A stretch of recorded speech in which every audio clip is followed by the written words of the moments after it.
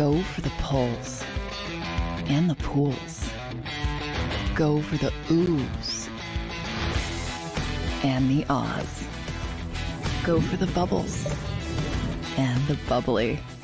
Go for the story and the stories. Go for the win.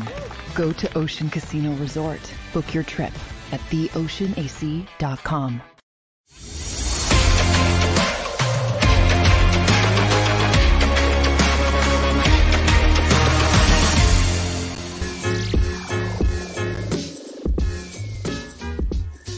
What's up, everybody? Welcome into the Philly Sports Power Hour with Bill Colarulo on this wonderful Thursday morning in the city of Philadelphia.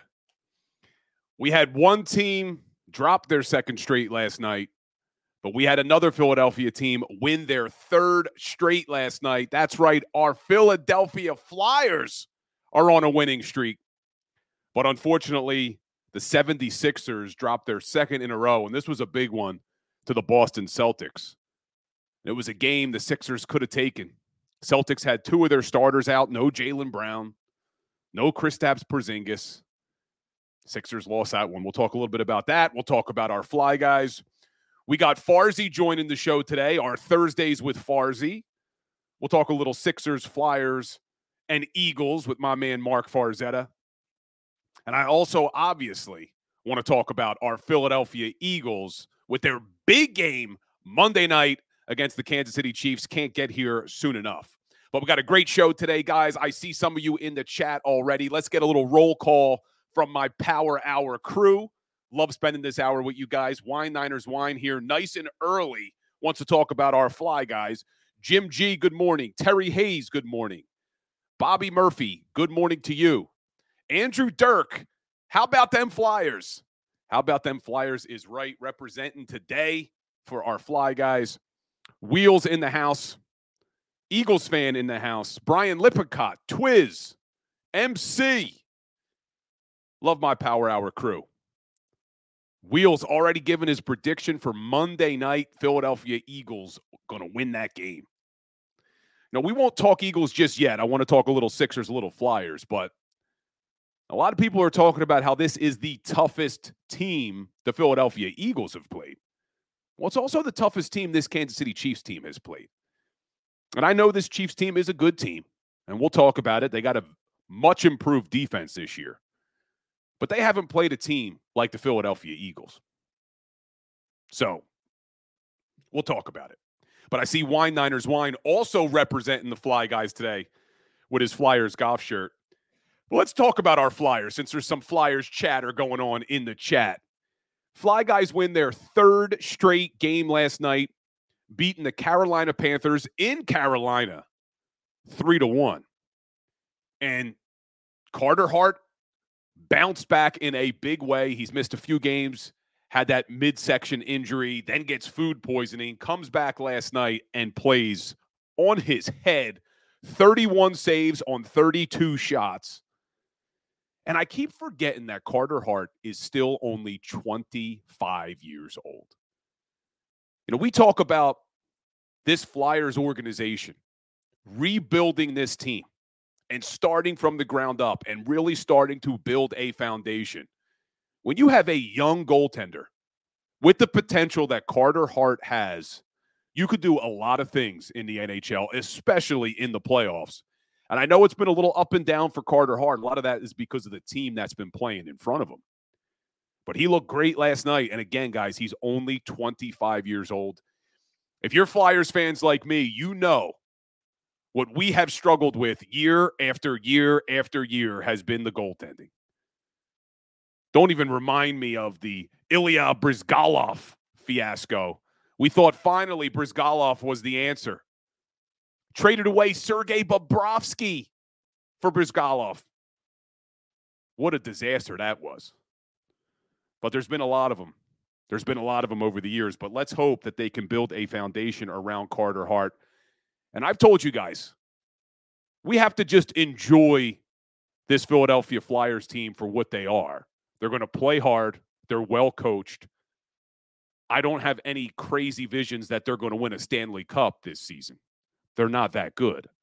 But they are playing some really good hockey, and they played really good hockey last night in Carolina. Some really good hockey. And I see more people checking in from my Power Hour crew. Denise Larada, good morning. Vince Engelking, good morning. Bowner Johnson in the house, telling everybody to hit that like button. Go ahead, hit that like button. But I'm just going to talk a little bit more Flyers. I know not all of you guys are hockey fans, but we got to celebrate something because we didn't have the Sixers showing up last night, so at least our Fly guys showed up last night. But in addition to Carter Hart, Owen Tippett, and I think I saw Brian Lippincott in the chat say Owen Tippett is the truth. In the last 5 games, Owen Tippett, 4 goals and an assist, had another one last night. He's on a 3-game point streak. But what I'm even more excited about is what we're seeing from Morgan Frost. He's been in and out of the lineup. Well, he's finally looks like Tortorella is trusting him to be in the lineup. He's on a 3-game point streak. He's got 4 points in 3 games, 2 goals, 2 assists. Konechny keeps putting the puck in the net. He's got 10 goals this season. I told you Travis Sanheim's having one of the best seasons I've ever seen from him playing defense. He's top 3 in the league for time on ice. So there's a lot of positive things with this hockey team. And I was looking at the standings. Hey, if the season ended today, I know there's a lot left, but if the season ended today, they'd make that wild card. We'd get some playoff hockey in this town, which I love. And I know you guys do too. Yeah, I see Steve Patton checking in saying Atkinson has looked good. Cam Atkinson has looked good. Steve Patton, watch out for the Flyers. They've won 3 straight on the road. Good point, Steve Patton. All 3 of these wins have been on the road. They had 2 on the West Coast. They come back. They play Carolina. They beat them in their barn. And what's crazy to me is I was looking at the standings. Not only if the season ended today would this team be in the playoffs as a wild card team, they have a +4 goal differential this season. They're 8-7-1 above 500. But you look at that goal differential, that usually tells you a lot. It tells you you're playing some good hockey because we know the games that they have lost have been some close games, some 1-goal games. So, look, even if I say, hey, they have no shot at winning the Stanley Cup this year, I would just love if they could make the playoffs because there is nothing like playoff hockey, especially in the city of Philadelphia, man. I grew up going to almost every single Flyers playoff game. And I've mentioned my best friend on the show before. Unfortunately, he has passed. But him and I used to sneak into every Flyers playoff game together, have to find seats, and have the time of our lives when the Flyers would go on their runs. Unfortunately, never saw a Stanley Cup championship. But we saw some really good hockey, and I'm going back to the Legion of Doom days. Eric Lindros, Michael Renberg, John LeClaire, little Mark Recchi, Ronnie Hextall. Those were some fun times, man. Those were some fun times. And I see more people checking in. Red Zone in the house. Johnny Bottles in the house. Bill Ray, good morning. And Steve Patton talking about John Tortorella is the difference. He has been and still is a great coach. He really is. Now, look, in the National Hockey League, you usually don't see a coach have a very long shelf life with any one team. It's usually only a few seasons, and then the players kind of start to tune out the head coach. And you've seen the same thing happen with John Tortorella over the years. He's had a lot of success with teams, but there's a short shelf life. So let's hope that this team continues to listen to John Tortorella because he is a good coach. He does have this team playing really good hockey right now. So we'll see. Hey, you never know in the NHL, man. You never know. And just like we've talked about with the 76ers, about keep winning games, you don't know what happens at the trade deadline. Maybe the Flyers become buyers at the trade deadline. I doubt it. They're still rebuilding. But you never know. Bowner Johnson saying the Wells Fargo Center is cursed. You know what, Bowner? I never even thought about that. We have not seen a championship in that damn building, man. Maybe it is cursed. Maybe it is cursed. Man, I didn't even think about that, Bowner. Well, is there still talks of the Sixers moving their arena to Center City? So who knows, man. But I see Timothy Walker checking in. Wine Niners Wine saying the Flyers are retooling like Howie Roseman does. Maybe it will be a quick flip. Yeah, I don't think it has to be a 3 or 4 year thing. You could turn this thing around in a couple years. But I just don't think that they can maintain this type of winning the whole season with the skill level that they have. But who knows? Who knows? Let's enjoy it while it lasts. They're 8-7-1. They're playing some good hockey. They've won 3 in a row, so let's enjoy it. But that's going to do it for the hockey talk today. I know some of you guys want to talk hockey, but we're going to switch over to the 76ers, little basketball, because they had a big game last night, back-to-back, but a big game for the Eastern Conference going up against the Boston Celtics. And the Sixers blew this one, man. The door was open for them to win another big game against the Boston Celtics. Would have been the second one already this season. You're home. You're at the Wells Fargo Center, which hasn't been cursed in the regular season, only in the playoffs, Bowner. And the Celtics have no Jaylen Brown, no Kristaps Porzingis. You got to win that game. You have to win that game. I know you're coming off of a back-to-back, but you got Joel Embiid playing. You have Tyrese Maxey. No Nicholas Batum again for personal reasons. Apparently, he's coming back. At least that's what he told Nick Nurse. Not sure what's going on there. And you're still without Oubre, who Farzi was talking about this morning on his show that he's not sure that Kelly Oubre did get hit by a car. So we'll see. I'll talk to him about that. He's got conspiracy theories. Farzi's got conspiracy theories on the Kelly Oubre situation, so we'll talk to him about that. But you got to win that game if you're the 76ers. This is a big game for Eastern Conference seeding, especially down the road. And you got an opportunity to win your second one against the Boston Celtics, and they're without 2 starters, and you're in your home building. You got to win that game. But they drop it 117-107.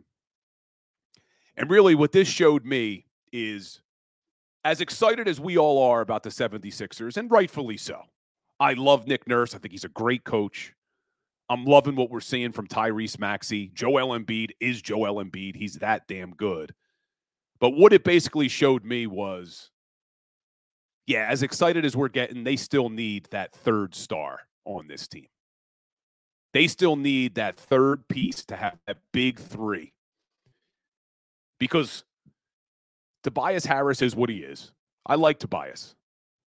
But he's not a max contract player. He's just not. I know they're paying him like one, but he's not. DeAnthony Melton, good game against the Pacers. Had a decent game last night, put up 16 points. But not your big 3. You got Rocco starting. It's just, you need that third piece. And this just showed me last night when you play a team like the Celtics, even without 2 of their stars, the fact that they still have Jason Tatum on the court, puts up 29 points last night. We need that third piece. Derek White put up 27 for the Celtics last night. But we talked a little bit about it with Kayla Santiago yesterday about should the Sixers make a move now? Should they try to get Zach LaVine? I don't think they need to yet. As much as it showed me last night that the Sixers are still lacking that third piece,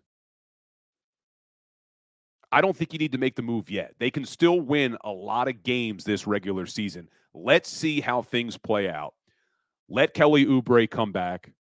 Let's get Nicholas Batum back from, however you say his first name, Batum back from his personal issues, whatever he's got. And then let's see what our needs are. There's going to be needs. There's no doubt about it. They need that third piece, but let's see what it looks like.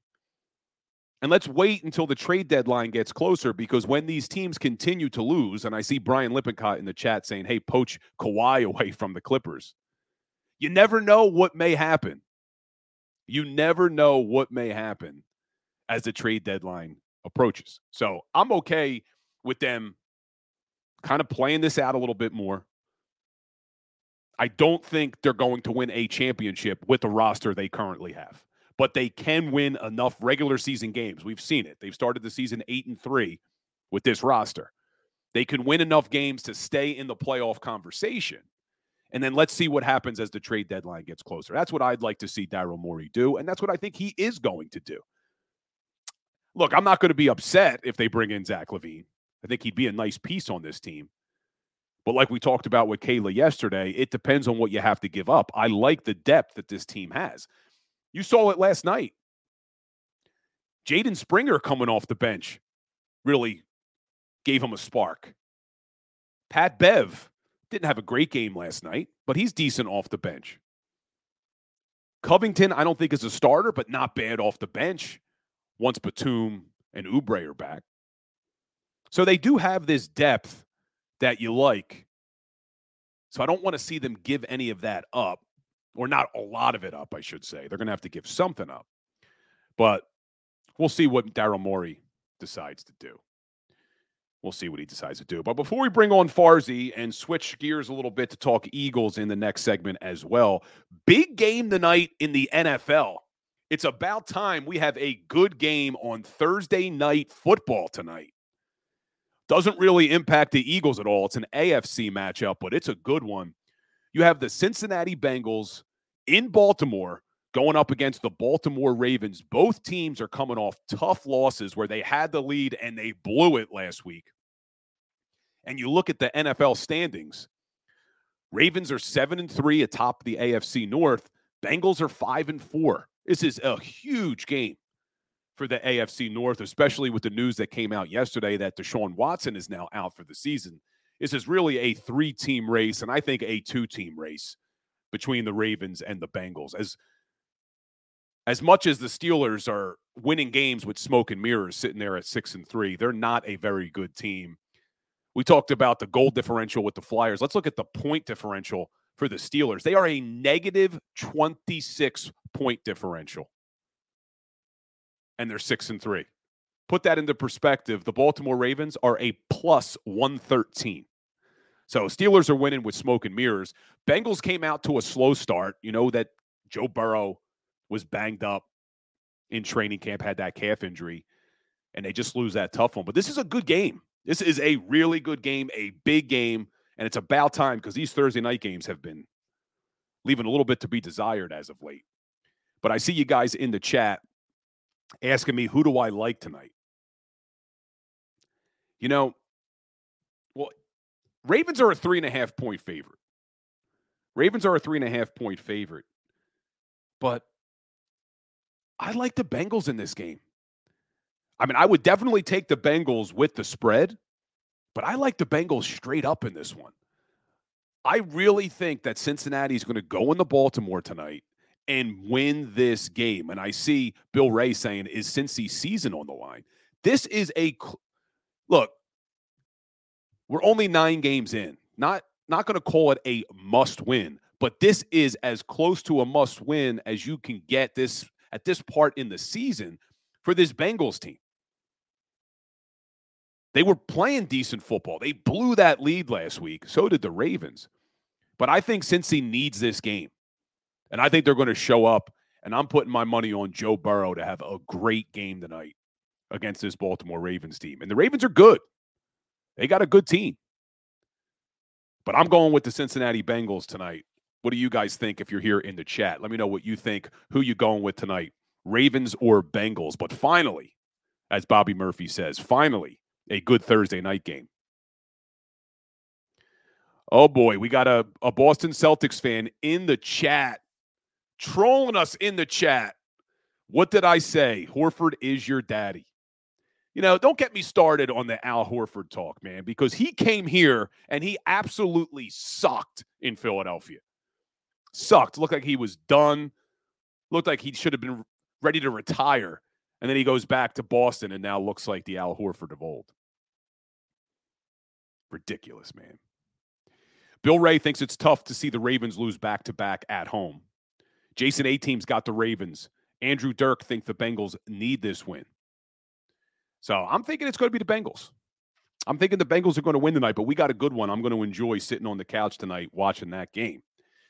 But guys, when we get back, one of the best parts of our week are Thursdays with Farzy. We'll bring on Mark Farzetta. We'll talk a little Sixers, a little Flyers, a little Eagles, Chiefs. So stay tuned, guys. Mark Farzetta after the break. Go to get your game on. Go for the beers. Go for the cheers. Go for the hit and the hits. Go for the stakes and the stakes. Go to get your parlay on. Go to get your party on. Go for the scene. Go for the screens. Go for the gallery. Go for the win. Go to Ocean. Visit theoceanac.com to plan your visit. At Pond Lehocky, we've recovered billions of dollars for our clients, and we're confident we can do the same for you. With over 250 years of combined courtroom experience, we've helped over 100,000 injured clients obtain some of the largest settlements in Pennsylvania. One conversation is all it takes to help you and your family get back on track. If you've been injured in an accident, give Pond Lehocky a call. They're carving them up and good play calling along the way. First and goal at the 6.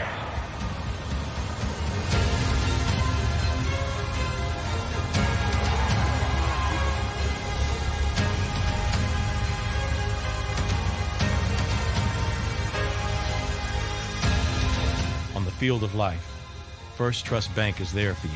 Champions on 3. 1, 2, 3. Because Philadelphia dreams deserve a Philadelphia bank.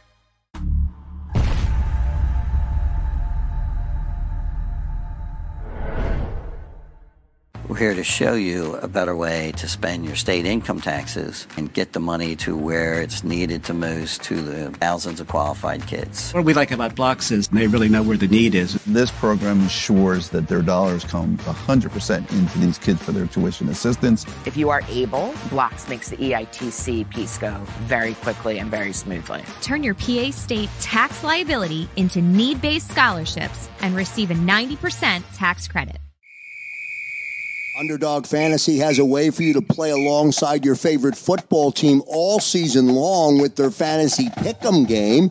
You pick between 2 to 5 players, select whether they'll go higher or lower on one of their stats, then do what you usually do on a Sunday, watch the games. You can win up to 20 times your money in a single game by going 5 for 5. It's a fantasy game, and the Sports Betting Show wants you to get involved. Go to UnderdogFantasy.com. When you sign up, use the promo code WIN, and Underdog will double your first deposit up to $100. That's UnderdogFantasy.com. Use the promo code WIN. Do you stream on a Roku, Fire Stick, Google TV, or Apple TV? Now you can watch 6ABC 24/7 with the 6ABC Philadelphia streaming app. For the big story on Action News, search 6ABC Philadelphia and start streaming today. EAGLES, Eagles.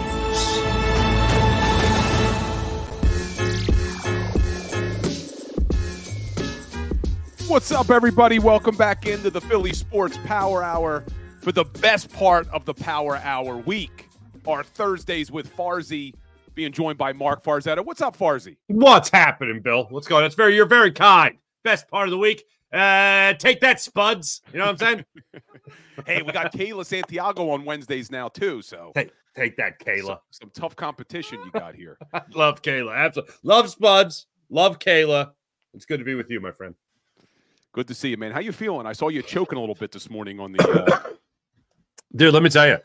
You know how it is because you got kids. It's like you send them out into the wild, right? And by wild, I mean daycare and school and whatnot. And then they come back and they bring this great prize called germs.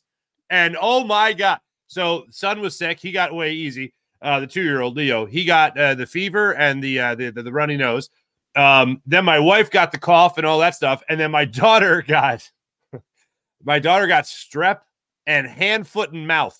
Oh, my kids had that before. At the same time, I thought hand, foot, and mouth was a joke. The first time I ever heard of it was like 3 years ago when we started, 2 years ago, we started sending my daughter to school. And then all of a sudden they started sending emails home about somebody got hand, foot, and mouth. And I'm like, that seems like an inappropriate joke to make. Like, we're just getting out of the pandemic. And my wife's like, are you an idiot? I was like, yes.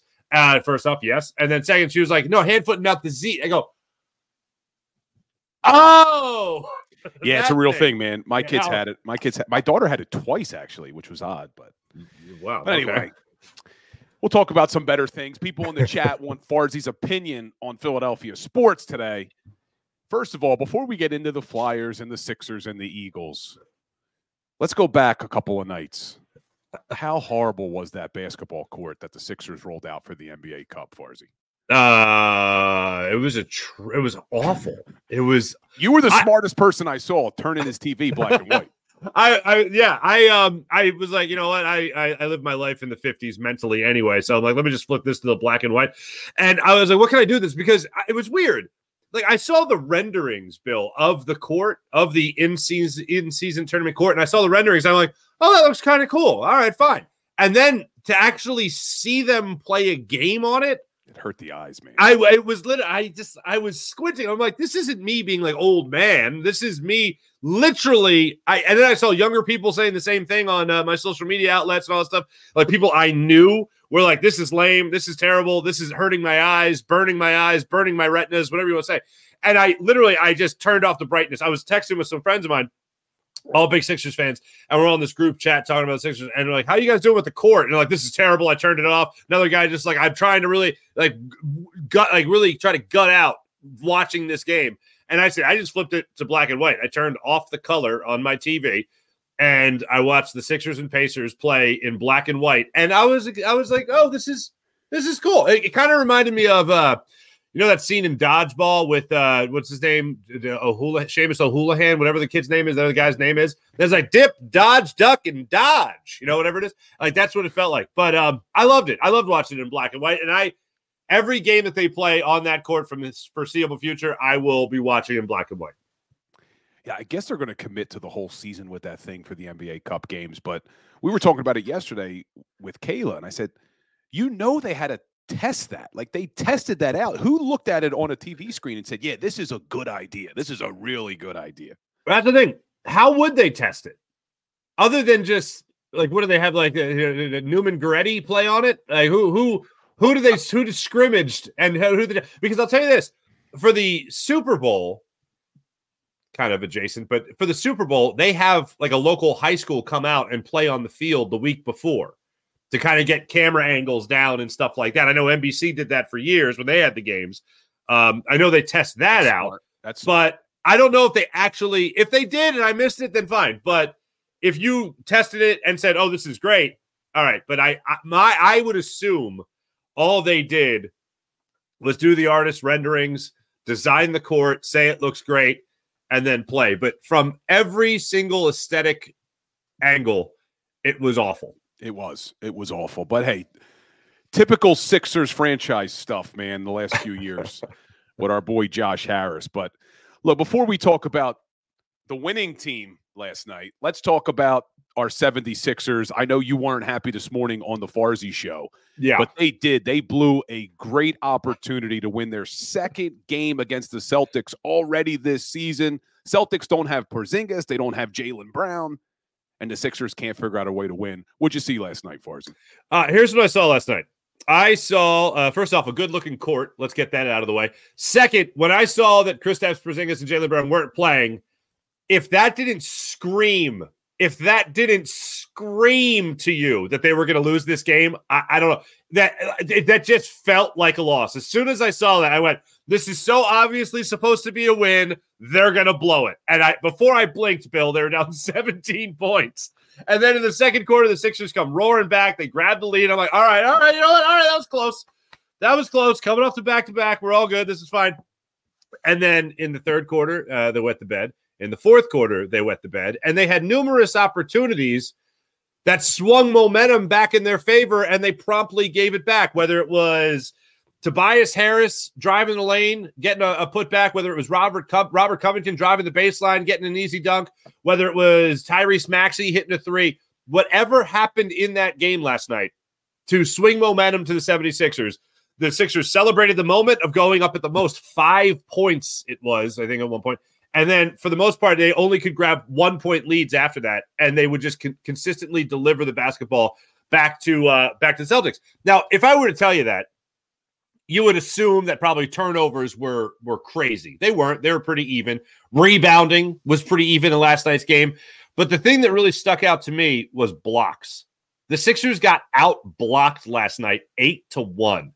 Like that's telling me that you're not exactly putting up the best shots. That tells me that you're not exactly making the best decisions offensively. And then there's just no excuse for that whatsoever when Joel Embiid is your MVP center. And Al Horford, I don't know if he took a couple guzzles from the Fountain of Youth before the game, but good Lord, he looked like the guy that was, again, Joel Embiid's daddy. And I heard you say it before the break, and I'll reiterate it because it's true. And I thought we could put that in the rearview mirror. I was watching pregame last night.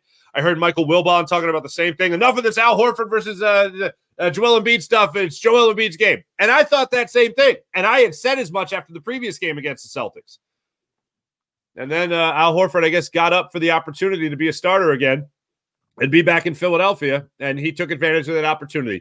All the credit in the world. But, hey, look, it's the first horribly atrocious, disappointing loss of the Nick Nurse era. So, as I said on social media last night, welcome to the party, pal. We got a whole lot more of this. There's a whole lot more of that where that came from, my friend. Yeah, I can't stand Al Horford, man. I can't stand him just because of what he did when he was in this town and now what he's continuing to do in Boston. But real quick on that note. I did an event with Al Horford. I did an event with Al Horford a couple of years ago when he signed with the Sixers. And when I asked him about coming to Philadelphia, even though Joel Embiid was already here, and obviously Ben Simmons was obviously here, I asked him why Philly? And in more or less words, he was like, "They gave me $90 million." Like he brought up the contract, which I translate quickly to the money. And it was like, do you believe? At one point in the interview, I'm just looking in a room full of people, auditorium, special event, private event. And I'm like, this guy just keeps going back to the contract. I'm like, the only reason he's here is because, and I don't hate on him for it. No. They gave him 90. Hey, take it when you can get it, man. Good Lord. Hey, good. Hey, take what you can get. Exactly. So it is what it is. Who gave him that contract? Was that Elton Brand? Was EB, that Colangelo? EB. That was EB. It was that was an Elton Brand deal. It was Elton Brand special, unfortunately. And I'll tell you this much. I don't hate him for it. And people look at Joel Embiid as the reason it didn't work here. That's not the reason at all. The reason is Ben Simmons. The reason it didn't work, Al Horford couldn't do anything for the Sixers team is because Ben Simmons had no understanding of spacing on the basketball court. And it also happened because the only time that Ben Simmons could try to score a basketball is if he was around the rim. And you can have two centers. You can have that. Especially if you have a guy like Joel Embiid who can play away from the basket. What you can't have is a point guard constantly trying to play in the paint as well. So anyway, that's a conversation that's about 4 years old, but I have to have it again. Sorry. Well, I said before you came on, and you may have heard me, what this basically showed me, though, is as excited as we are about Maxey, which we should be, and as excited as we are about this team over the first 10 games of the season, we still know they're missing that third piece, that big third piece. And this kind of showed it again last night. You look at the Celtics, even without Jaylen Brown and Porzingis, they still have Tatum on their team, who's one of the best in the NBA.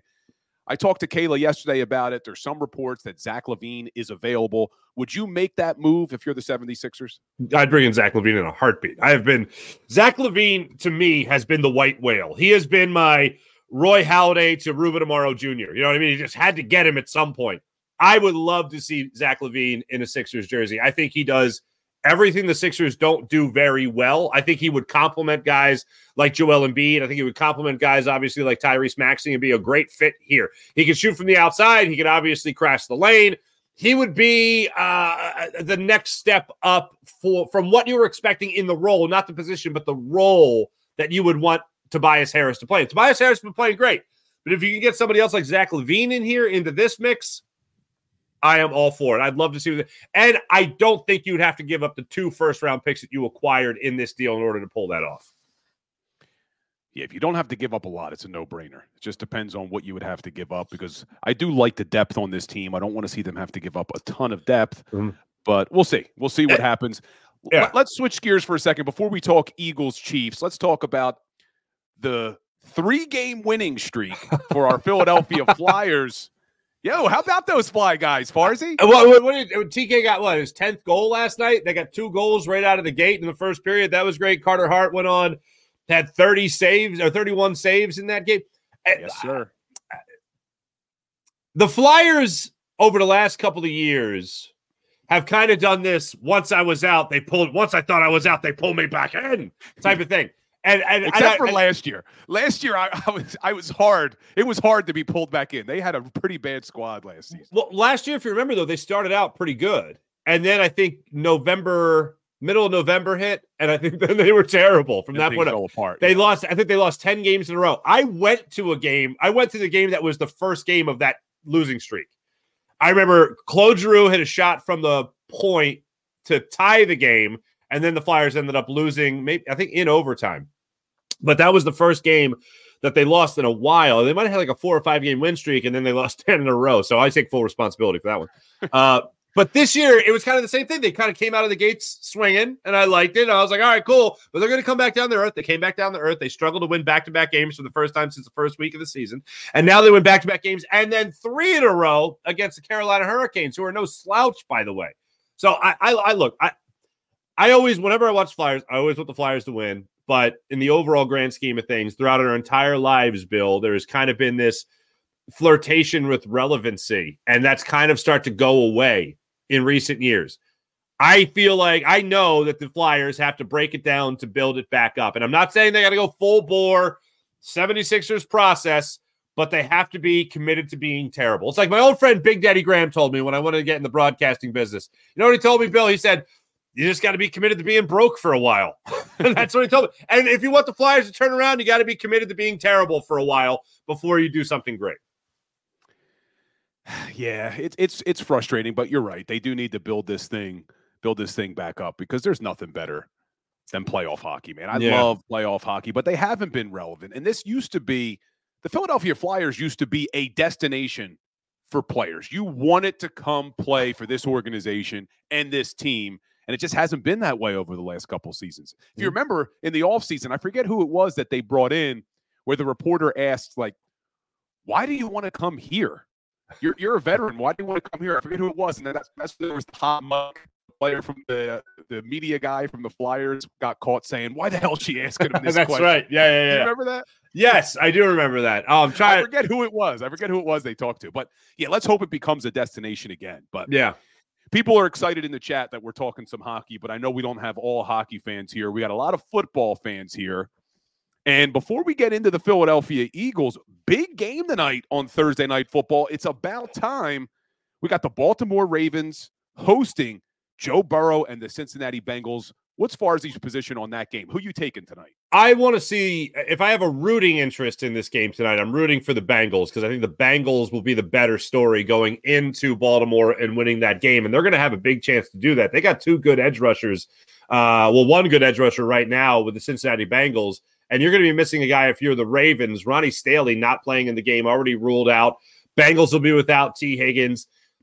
If I'm betting on this game tonight, which I'm not, but if I'm betting on this game, as much as I want to see the Bengals win that game, I just don't see the Ravens dropping this game. I see the Ravens winning this game, improving to 8-3 on the season, and basically sweeping that season series there with the Bengals. The Bengals dropped the first meeting they had in week 2 of this season. Who was it? Nelson Aguilar got hit by Lamar Jackson in the corner of the end zone for what would be the game-winning touchdown on a 12-play drive before just at the start of the fourth quarter. So they came up clutch. They had an opportunity, the Bengals did, but that wasn't the Joe Burrow that we have seen. Over the last 5 games, the Bengals have won 4 of those games. They just dropped that game, of course, last week to the Texans, so it's a short week here. But Joe Burrow wasn't really in rhythm in his first couple of games of the season, trying to come back from that calf injury. Now, over his last 5 games, he's got a passer rating on average of about 106.1 on the season, on those 5 games. So that's pretty good, pretty damn good. If he has found a way to light that flame again and get into the groove that we have seen him in for the majority of his career, and now he has back-to-back 300-plus yard games, that's not always a brag. That shows you got to come back a little bit, and they certainly had to try against the Texans. But if Joe Burrow can find a way to be on the same page with his receivers, they have other guys step up in the absence of T. Higgins, then they'll absolutely have a shot. But the Baltimore Ravens defense is just an absolute force this season. And you think about 15.7 points per game they allowed on average. They have allowed to this point on average the best in the NFL. You think about how they can get into the backfield. You think about the guys that they have on that defense, and every single one to a man can step up. And you look at who is it? Blanking on his last name, their safety, Gino. Not blanking now too. Yeah. But anyway, he can go out there, and he's been having a phenomenal season. Leads the league in interceptions with 6. So I just think that the Ravens are going to be throwing way too much at the Bengals for the Bengals to go out of the Charm City with a victory. Everything you're saying, I agree with, but for some reason, I think the Bengals win tonight. You just got a hunch? I think they need this game so badly to stay in the playoff hunt that I think Joe Burrow has a great game against this Ravens defense. I'm going with the Bengals tonight, but we will see. But at least we have something to watch. Thank you. I'm looking forward to a good divisional matchup. And I'll say this. My mom's family is all from Baltimore. The Baltimore fans, the Ravens fans, they bring it every single game. It's a great atmosphere down there at M&T Bank Stadium. So that alone will be worth putting it on Amazon Prime, of course. But I'll be rooting for the Bengals, but I think it will be a Ravens victory. All right, and then before we get to Monday Night Football, Eagles-Chiefs, there's basically 4 teams in the NFC that we have to keep our eyes on with regard to that number 1 seed. You got the Cowboys, the Seahawks, the 49ers, and the Detroit Lions. You think any of those teams lose this weekend? We got the Cowboys have the Carolina Panthers. That game's in Carolina, but the Panthers are just atrocious. You got the Chicago Bears on the road in Detroit. I think the best chance of maybe one of those teams losing is the Seahawks are on the road in L.A. Not that L.A.'s been great this season, but it's a divisional game. Maybe they beat them. And then you have the Bucs on the road in San Francisco. Any of those teams losing this weekend? I don't see it happening. Unfortunately, I'd love to see the Cowboys. I would love to see I would love for Frank Reich taking over play calling in Carolina to be, the difference. But I don't have confidence in that being the difference, unfortunately. So no, I don't see any of those teams losing. And unfortunately for the Cowboys, well, here's the deal. Fortunately for the Eagles, they beat the Cowboys going into their bye week because this is what I was afraid of. Or at least I was respecting the idea that the Cowboys were not going to lose to the New York Giants, and I'm respecting the idea that the Cowboys are not going to lose to the Carolina Panthers. Same regard, you have to respect the idea that the Eagles could certainly lose to the Kansas City Chiefs, and then we could also see them losing, maybe not so much now, the Buffalo Bills. Because Buffalo Bills all of a sudden look terrible and look like a turnover machine offensively. It's going to stay a tightly wrapped race as this season winds down, and especially after the Eagles go through the next 5 games here on their schedule.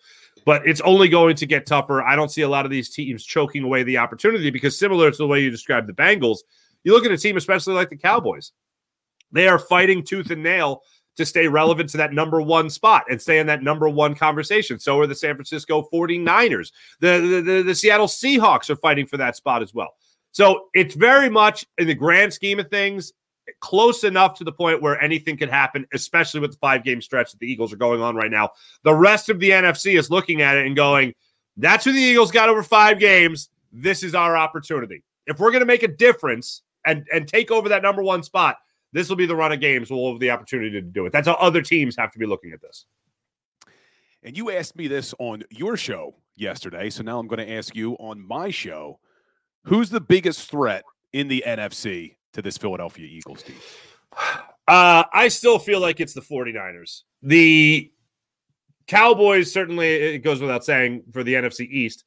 But for me, I look at the 49ers right now with the way their defense is playing. I know that they just they lost 3 games in a row. They finally got off that schneid. The Detroit Lions are right there. I want to see how the Lions do over the next handful of games, but the Eagles are not playing the Lions. The San Francisco 49ers have an opportunity to go head-to-head with the Eagles. Granted, in South Philadelphia, they'll have that opportunity.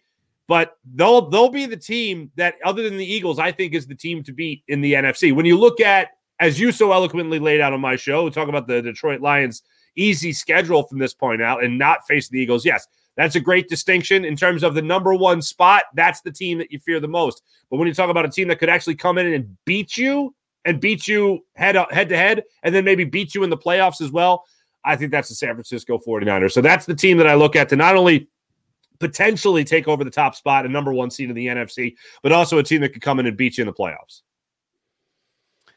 Yeah, I don't disagree with you.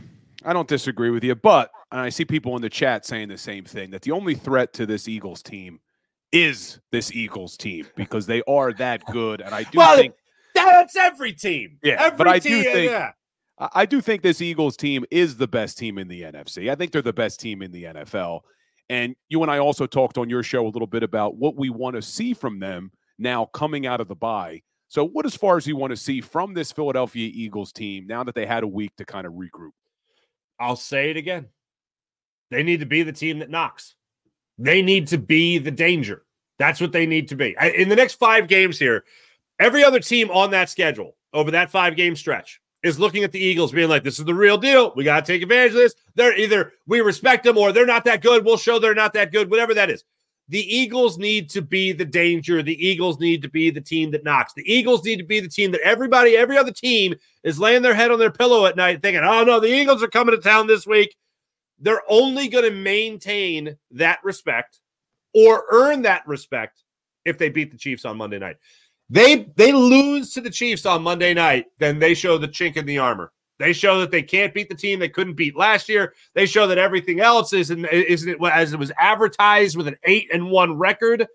They start to show that there's flaws. And, of course, we have seen that in a game against the Jets, but you want to talk about the Eagles beating the Eagles, that's an example where the Eagles beat the Eagles. So, for me, that's how I break it down. And after that, they'll have an opportunity to kind of right the ship against the Buffalo Bills, and then they'll have another big game on their hand right there with the San Francisco 49ers. But you lose this game against the Chiefs, everyone will smell that fear. Everyone will taste that blood in the water, so to speak, and they'll just want more of it going on. So for me, I need the Eagles to come out. I need them to come out swinging. I need Hassan Reddick and Josh Sweat to show that it really was the field at the Super Bowl as to why they couldn't get that angle as edge rushers to get into the backfield and disrupt Patrick Mahomes. And what's really crazy about that is if you do get that pressure, Patrick Mahomes has shown more so than ever in his career that when he's pressured, especially this season, he's going to take off and he's going to run with that football. He's running the ball more than he ever has in his entire career this season.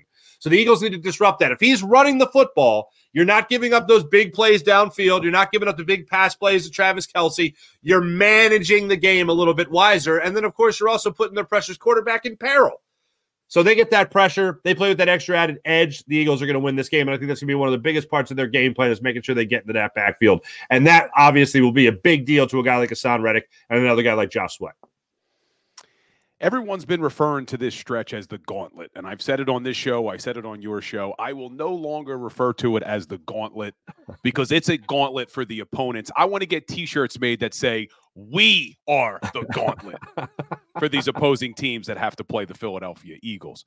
But I see people in the chat talking about that Buffalo Bills game. That is at home. That is at the Link, so that is a good thing for the Eagles. Bills have to come to Philly. It's a short week, though, for the Eagles coming off of this Monday night game. But you mentioned that you want to see this Philadelphia Eagles team get pressure on Patrick Mahomes. I actually just posted a video on my Instagram at Legal Hands to the Face about 2 hours ago talking about that very thing.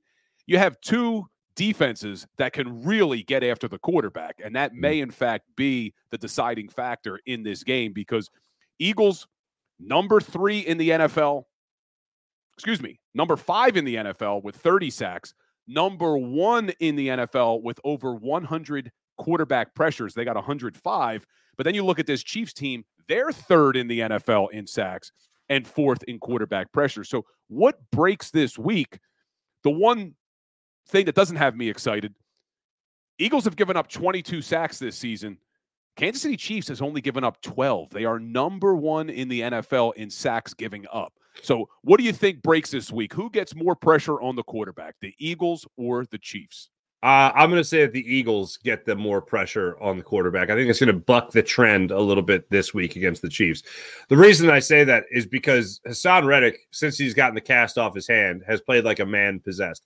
Brandon Graham, after getting a sack and a half against the Cowboys, only having a half sack, I believe it was, going into that game, He even said after the game, maybe they had me a little bit of a pitch count here because they want to unleash the fury in this stretch of games. We've talked about it a lot offensively speaking when it comes to potentially Brian Johnson laying off the RPO and wanting to break it out maybe at this point in the year. So we'll see if that proves to be true.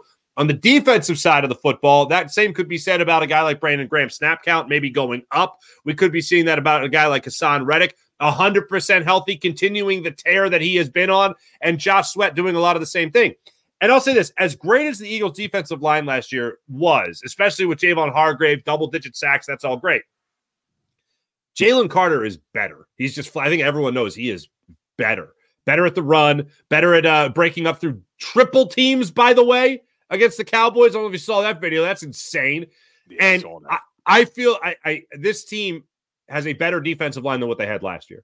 And that's ultimately what it's going to come down to. And here's the bigger deal. They got a chip on their shoulder about that Super Bowl. And if you're Hassan Reddick, if you're Josh Sweat, this is your opportunity to show, yeah, maybe it was the field. And look, it's not just, they both played on the same field. That's very true, but let's actually dissect it. Let's analyze it a little bit more. Who's getting the pressure for the most part for the Eagles? They're edge rushers or the defensive tackles?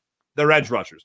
Who's getting the pressure for the vast majority of the season last year for the Kansas City Chiefs? It was the defensive tackles, the straight-ahead push. You can't get that angle because you're slipping and sliding, then you're not going to be effective. This is an opportunity for the Eagles to help prove that. And like I said, Hassan Reddick and Josh Sweat continue the tear that they've been on. And the Eagles defense does need to show up because we know this Chiefs defense has been really good this season.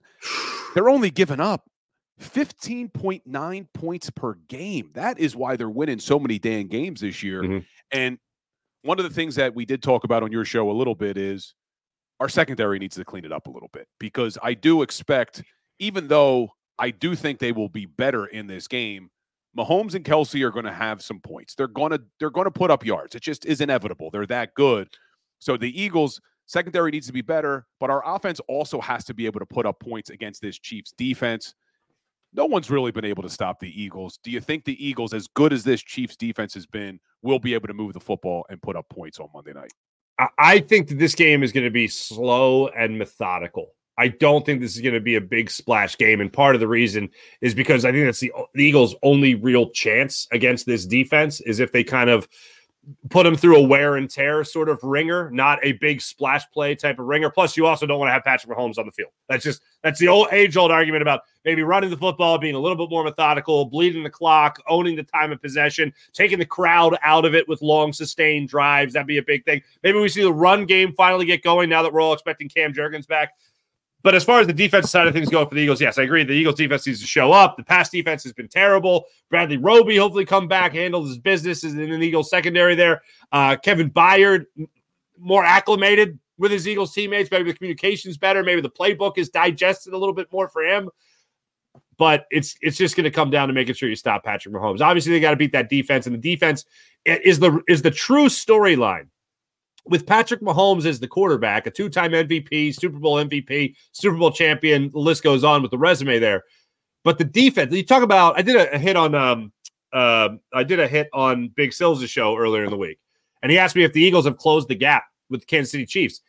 My answer is no, they haven't closed the gap because the Chiefs' defense has been so much better. Offensively speaking, I think the Eagles have a more potent offense, but defensively speaking, with the way they're able to prevent points from going up on the board, which is the ultimate stat that you can look at for a defense, from the way they're able to get after the quarterback, the Kansas City Chiefs defense is better than what the Eagles saw last year. So I think this is going to be a long, lightweight fight, not a heavyweight haymaker type of fight, going forward in this game for 4 quarters. That's the way I see it playing out with Eagles and Chiefs Monday night.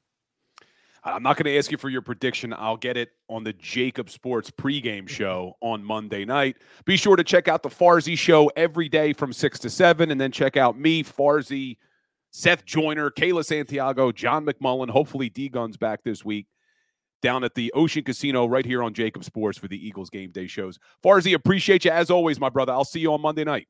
Sounds good, my man. Let's go Flyers. Love it. Love when Farzy joins the show on Thursdays. So some good stuff, little Sixers talk, a little Eagles talk, some Flyers talk. I love it, man. That's the best part if the Flyers can keep staying a little bit relevant is we could talk some hockey, man. We could talk some hockey. But some big things this week for sure. Some great NFL games. We got the first one kicking off tonight. And I asked Farzy if he could see any of those 4 NFC teams losing this week. Cowboys are going to beat the Panthers. And the 49ers are going to beat the Bucs.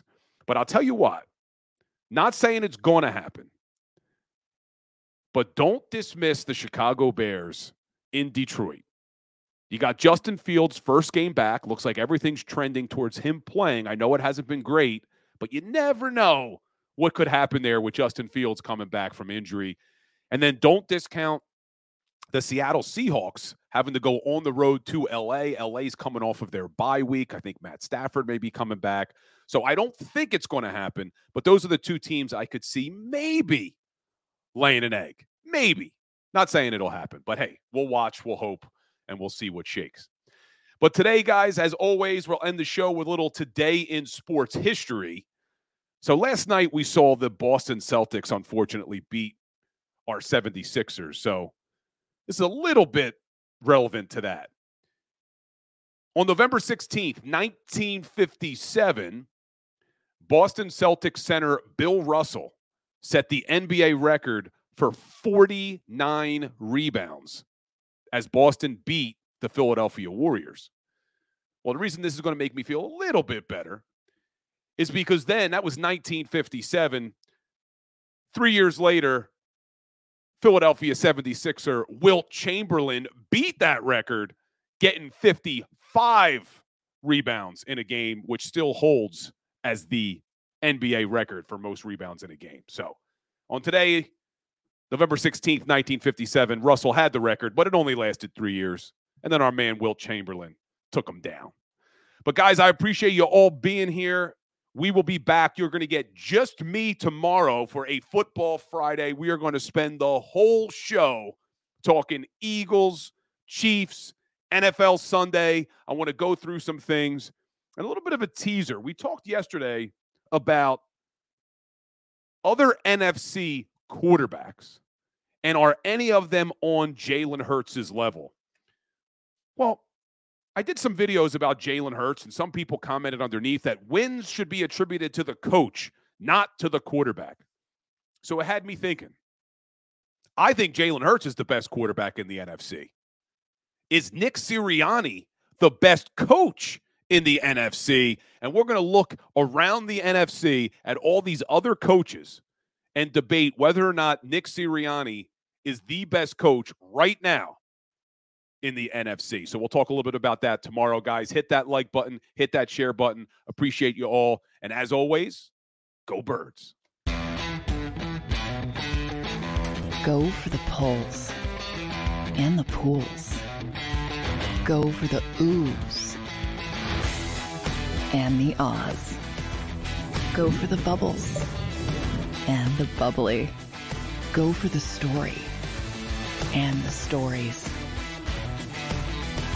Go for the win. Go to Ocean Casino Resort. Book your trip at theoceanac.com.